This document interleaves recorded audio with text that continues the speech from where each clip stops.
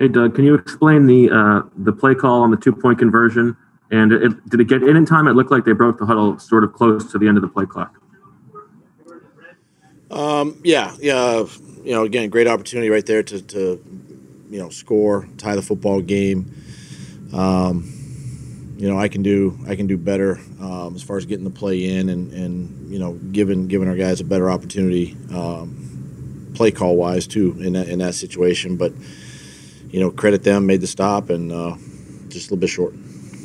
Even then, Kristen. Hey, Doug, on that play, why go with that play call? And then as far as the execution, what happened there? My decision to go with the play call, so that's on me. How about the execution of the play? Like I said, I can put our team in a better situation. Kristen and then Jeff McLean. Hey, Doug, what can you say about the job that Carson Wentz was able to do really in that second half, considering all those injuries that you guys sustained on offense? Carson played a heck of a football game. He played tough, played smart, resilient guy, resilient group, rallied his troops, made some tough throws against a really, really good defense. Proud of him for hanging in there and amidst all some of the injuries we had, losing Driscoll there late in the game, and then, Miles came out for a little while. So I thought Carson played really tough today. Played a good football game. Jeff McLean and then John McMullen. Doug, what were the analytics behind going for the 2-point conversion at 17-6? At that time, it just gives you the best probability to win the game. In that situation, you go for 2, and then you're down. A touchdown and a field goal wins the game. Obviously, if things stay, status quo, but just gave us the best probability at that point to win. John McMullen and then Chris Franklin. Or Chris, if you're ready, go ahead. Hey, Doug, it looked like what was the decision behind using Jalen Hurts more in the second quarter of the game today? Well, he's part of the game plan every week. Just felt it was the right time to get him in the game. At the time we had been struggling a little bit offensively, especially running the football, and gave us a opportunity to do that with him, and it just kind of calmed the defense down a little bit too. There wasn't as much pressure when he was in the game at quarterback. Just had to find a spark, and got him in the football game. Nick Fierro and then Tim McManus. Hi, Doug. I wanted to ask about the offensive line, and have you ever been a part of anything like this before? Just overall with the line and with so many injuries, and who's next on the list? If you were down to Toth today. Do you have a plan behind him? If you've even thought that far? Well, Toth battled his tail off. Driscoll battled his tail off, and we gotta evaluate quickly our obviously the injury situation and see where we're at this week on a short week, and it's just something that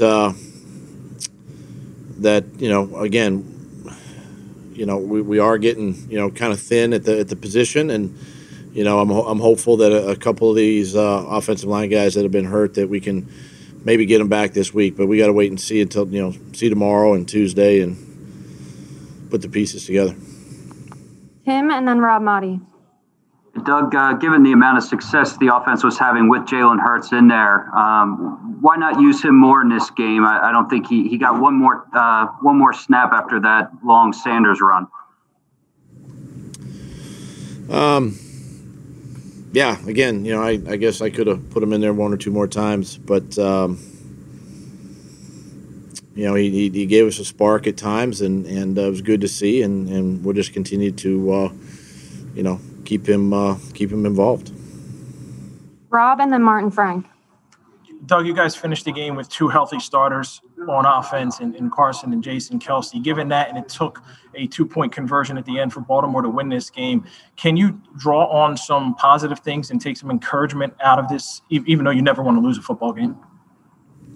Yeah, and I would even say that Kelce and Carson were banged up too. I mean, it was a physical football game against a really good opponent, and my message to the football team is basically, there's all the shoulda, woulda, couldas out there, plays that we missed in the first half, turnovers, whatever it might be. But this group every healthy body that we had played in this football game, and I'm gonna tell you, it's tough to win in the National Football League, okay? And you guys know exactly where we're at health wise, and these guys battled their tails off today, and still had a chance to tie this football game. Really had a chance to win this football game against a healthy football team, and so.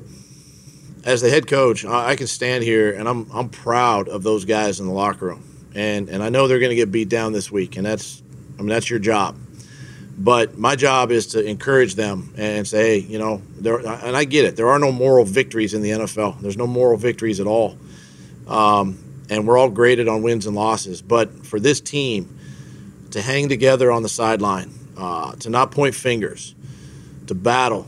To be in this position with all the mistakes that were made in the first half, really offensively, and then we missed the kick, the field goal at the end of the half. I mean, those are the difference in games, and those are things that we're going to learn from and we're going to get better from. So I'm proud of the guys for the way they battled today. Martin and then Les. Hey, Doug, did you kind of talk a little bit more, if you can, about the way Carson kind of stepped up his game, towards the end, especially, with him going to Travis Fulgham and everything? I mean, Carson's the type of guy that's going to put the team on his back, and especially when we're faced with adversity, he wants the ball in his hands at all the time. And, those two guys, second half, really stepped up and made some plays. But I think of, Hightower came back and made some plays, and Rich Rod made some plays. We had the nice run by Miles. I mean, there was a lot of guys that, had contributions in this football game. But yeah, Carson, playing as tough as he did, really kind of kept us in this game. Les and then Zach. Hi, Doug. Certainly it was an amazing fourth quarter, but before that, what do you think was up with your offense just not being able to get even a first down? Why? Was it just the guys that were missing, or were the Ravens doing something quite different from what you expected?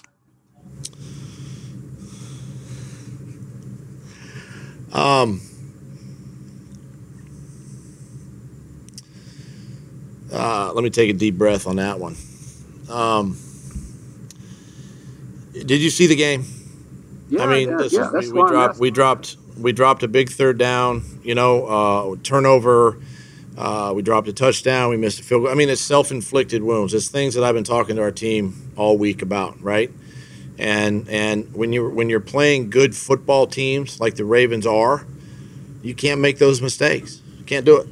And with the amount of injuries that we do have, and look, I'm going to stand here and tell you that we're not going to make excuses. The guys in the locker room aren't going to make excuses. And so, that's what happened. I mean, there's enough things in this game too to point at, from decisions I made to, execution on the field again, and we didn't get the job done. We have time for two more, so we'll go Zach Berman and then Ed Krass. Hey, Doug, you've been talking to us about the way this team has come back and fought. Flip side to that is you're 1-4-1. How do you view the record in the context of everything going on? That's right where we should be, 1-4-1. Last question here with Ed. Hey, Doug. Miles Sanders, a second straight game with a 74-yard run, 118 yards. Just, talk about his play these last 2 weeks and how – I don't know what the injury is, but how big of a loss would that be if he can't play Thursday night? Yeah, Miles is last couple weeks has really done an outstanding job. He's been in on a lot of our first, second, and third down plays. Obviously, big run last week in Pittsburgh, another big run tonight against another good defense. And he's a spark that you need. He's got great energy, great enthusiasm. Obviously, we'll check out his injury, tonight, tomorrow, and see where he's at and if he's available for Thursday. Thanks, Coach.